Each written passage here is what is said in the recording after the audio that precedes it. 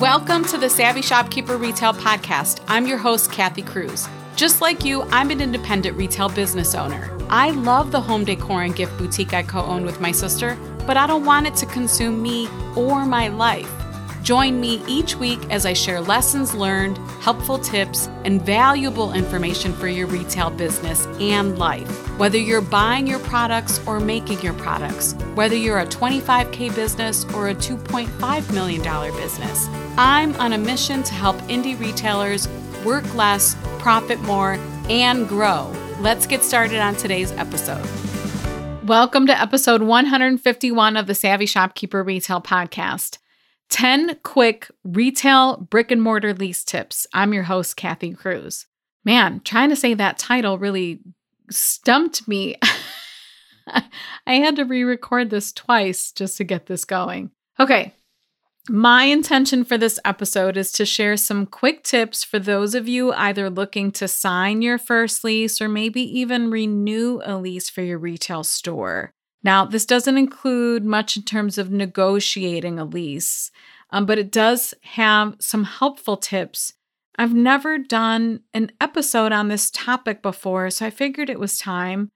I am not an expert in this area, but between my own experiences, lots of conversations with other shopkeepers, plenty of research, and a recent and really extremely helpful conversation with a most generous and boss business friend. She does have experience in this arena. I thought it would be good to kick off the beginning of the year with this helpful episode because leases come up often. We don't all own our buildings, although I'm a huge fan of that. If you can do that, fantastic. But most of us do lease. If you're a Master Shopkeepers member, I added a more in-depth written lesson in the lab.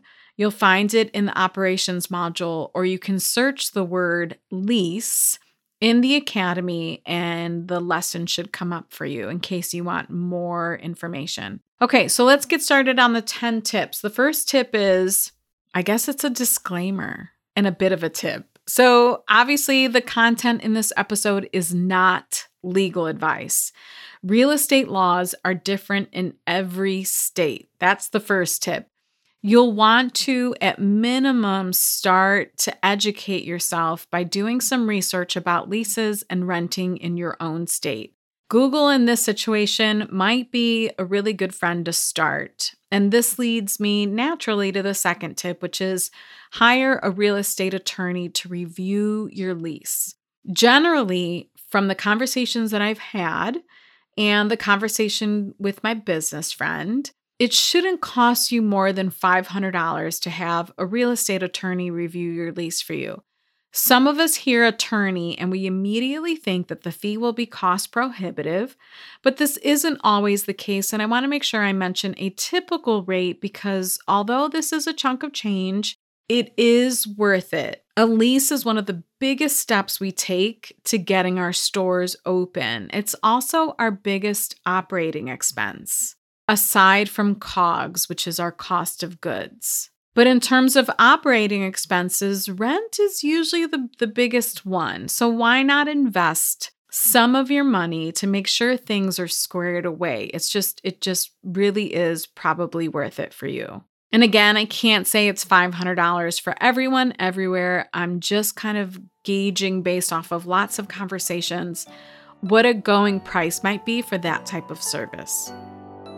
This episode is brought to you by my free resource, Tools of the Retail Trade Resource Guide, a 28-page downloadable resource filled with software, tools, and equipment recommendations just for brick and mortar retail store owners. Learn what I use and what other store owners are using.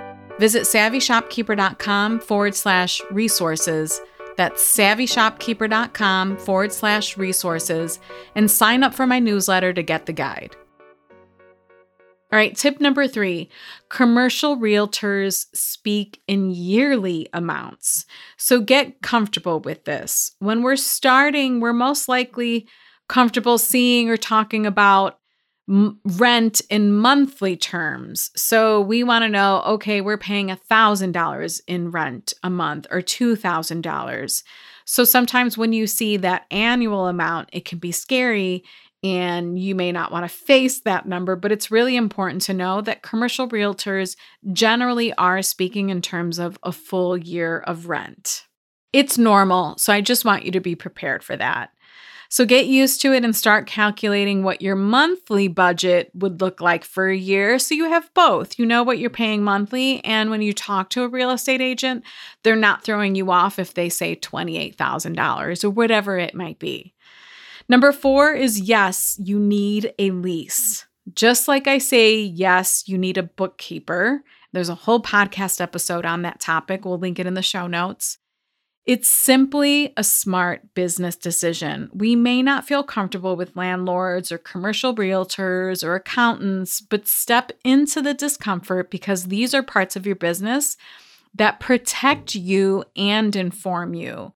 So go ahead and get a lease in writing. This leads to my next tip, which is number 5, have your financials in order. And or maybe even a business plan. Now, I personally have never done a business plan, so I don't want to come across like I have.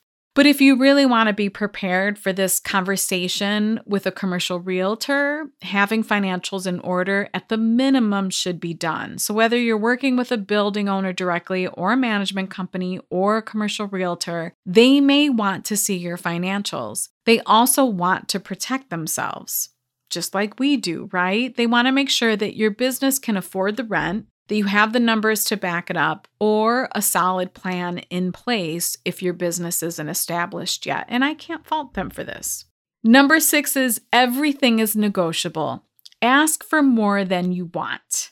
It makes negotiating easier. I absolutely love that my friend said this when we recently chatted about leases. You want leverage, and asking for more will give you the ability to negotiate with that landlord or the building owner or whoever it is that you're communicating with. Now, you might stand out a little bit because a lot of people don't do this. They're usually afraid to do it, but don't be afraid. Again, it may feel uncomfortable, but that's okay. It's going to give you some wiggle room, and there's nothing wrong with that, right? Number 7, include an option to renew or right of first refusal. So this would be like a clause in the lease. And this gives an existing tenant the first opportunity to either lease again, or in the instance where you're considering or having communication about buying the building, it gives you the ability to be the first one offered the opportunity to buy the building. The verbiage in the clause will depend on your end goal, whether you're just looking to lease again or whether you're looking to purchase the building, but at the minimum, you want to at least be given the opportunity to renew or to buy, right? So you want to make sure that this clause is in your lease. Unfortunately, we have a group member in Master Shopkeepers that is going through an extremely challenging time in her own business because this clause wasn't, I don't think it was in her lease. And she asked me to share this tip a long time ago so that no one else has to experience what she's going through. So make sure you have some form of an option to renew or first right of refusal clause in your lease. Number 8. Know this about triple net leases. So a triple net lease, in case you've never heard this term before, and this actually came up in Master Shopkeepers, where some of the new shopkeepers or even people who didn't have this type of lease, they weren't familiar with it. With a triple net lease, you're essentially paying for shared maintenance, taxes, and insurance. I'm not necessarily saying that these are bad leases. There are some Master Shopkeepers members who have triple net leases and they're fine. They've never had a problem with their lease. They're paying rent, they're making revenue, they're paying themselves, they're profiting. I think it was actually 25% of Master Shopkeepers who responded to a recent poll have triple net leases. However, what I want you to know is that with triple net leases, essentially the building owner is going for full profit. And yes, I want all business owners to make good, sound financial decisions. However, you want as much profit too, right?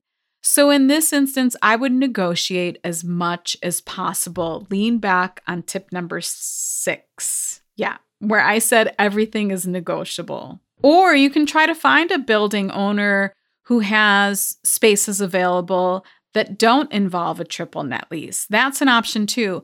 It does seem like some areas, those are the only or the predominant option is a triple net lease. But for instance, the area where my store is at, it's not always the most common. Many of us small business owners, particularly the retailers, are dealing directly with the building owner themselves, and they don't require triple net leases.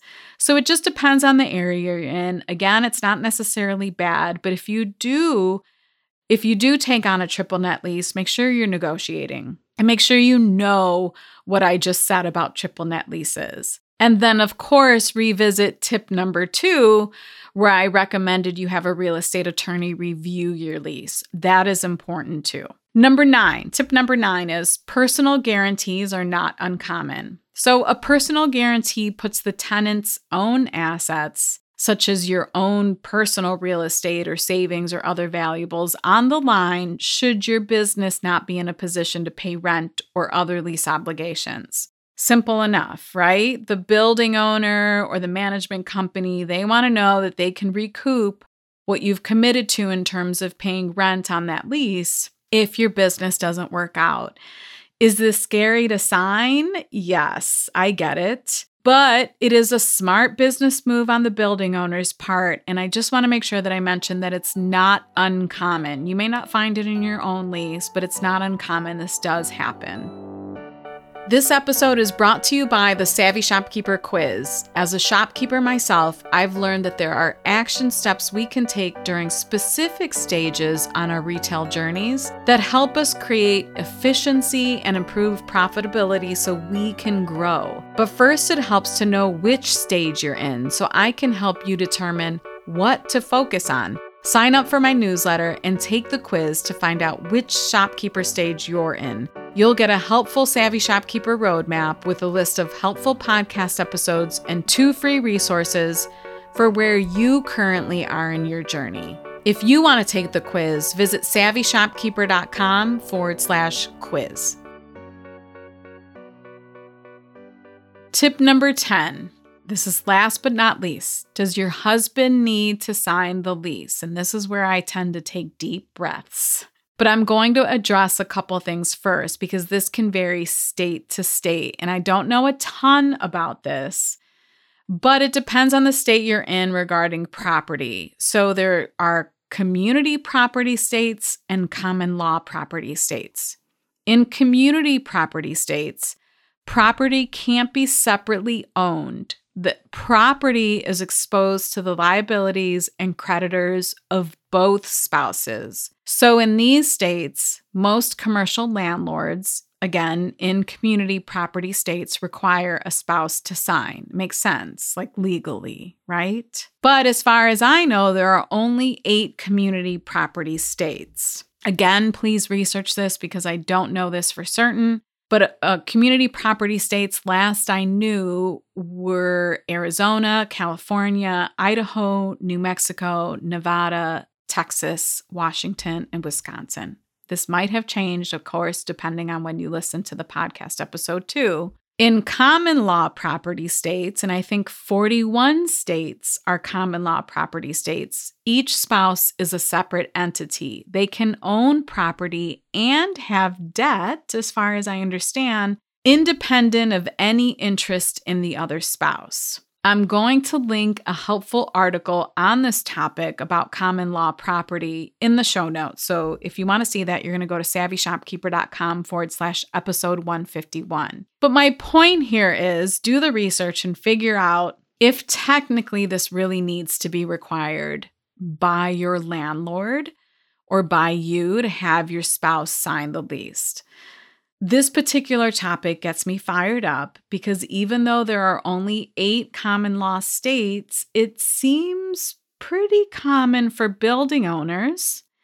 And I will say it seems to be the building owners who are stuck in the 50s and 1960s and stuck in their antiquated thinking, or what people have passed on to them to tell women business owners that their husbands must sign the lease as well. I guess my point here is do your research and don't just assume because someone, in particular a building owner or a management company, tells you your spouse must sign, that that is in fact the truth. One other thing to mention is there are also dower rights. And as far as I know, that applies to just 3 states, Ohio, Arkansas, and Kentucky. As far as I'm aware, dower rights are regarding owning property. I don't know if that applies to debt or leases as well. But again, that's only 3 states. Please do your research. Please talk to a real estate attorney. Please get some legal guidance on this subject. My biggest point on tip 10, or the thing that really drives me crazy about tip 10, is let's kick misogyny out the door if that's what's happening. So just make sure that you're getting some guidance there. Like I mentioned earlier, I'm not an attorney and this isn't legal advice, so I refer you back to tip number 2 to hire an attorney to review the lease for you.